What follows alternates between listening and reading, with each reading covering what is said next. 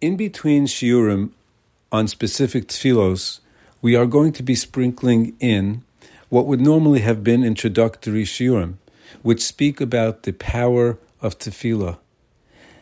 And the reason that we're doing it this way is, number one, it allows us to be able to get right to some specific tefillos, like we just finished Modani. And number two is it keeps it fresh. So every so often, we'll have a couple of shiurim that speak more to the power of tefillah to give us some inspiration as we go along. The Gemara in Nida talks about three different examples, but it's true really of everything that we need in life. The Gemara there speaks about children, success with children, success in financial matters, and success in learning Torah.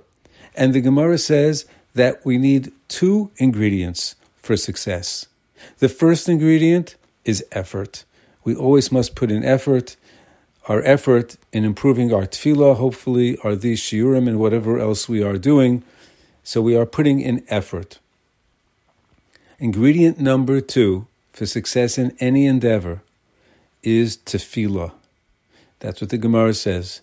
You cannot be successful with effort alone. Every endeavor, including learning Torah, requires tefillah. And Rav Shlomo Wolbe Zatzal, in his Sefer Alei Shur, makes a very strong statement. And he says that who knows how many people who know how to learn extremely well could have been Gedolim b'Torah, great in Torah, except for the fact that they did not realize how important tefillah is, and they did not properly daven for it.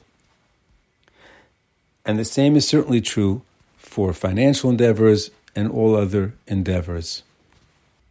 The Gemara in Bracha says that tefillah is actually greater than Masim Tovim.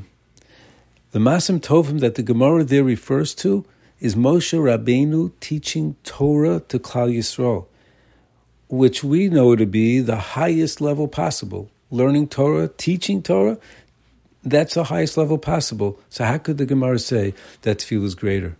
And the answer is that it's true, that the reward for learning Torah is certainly greater, and Torah is the greatest. However, when something is needed on this world, tefillah is the most powerful tool that we have been given.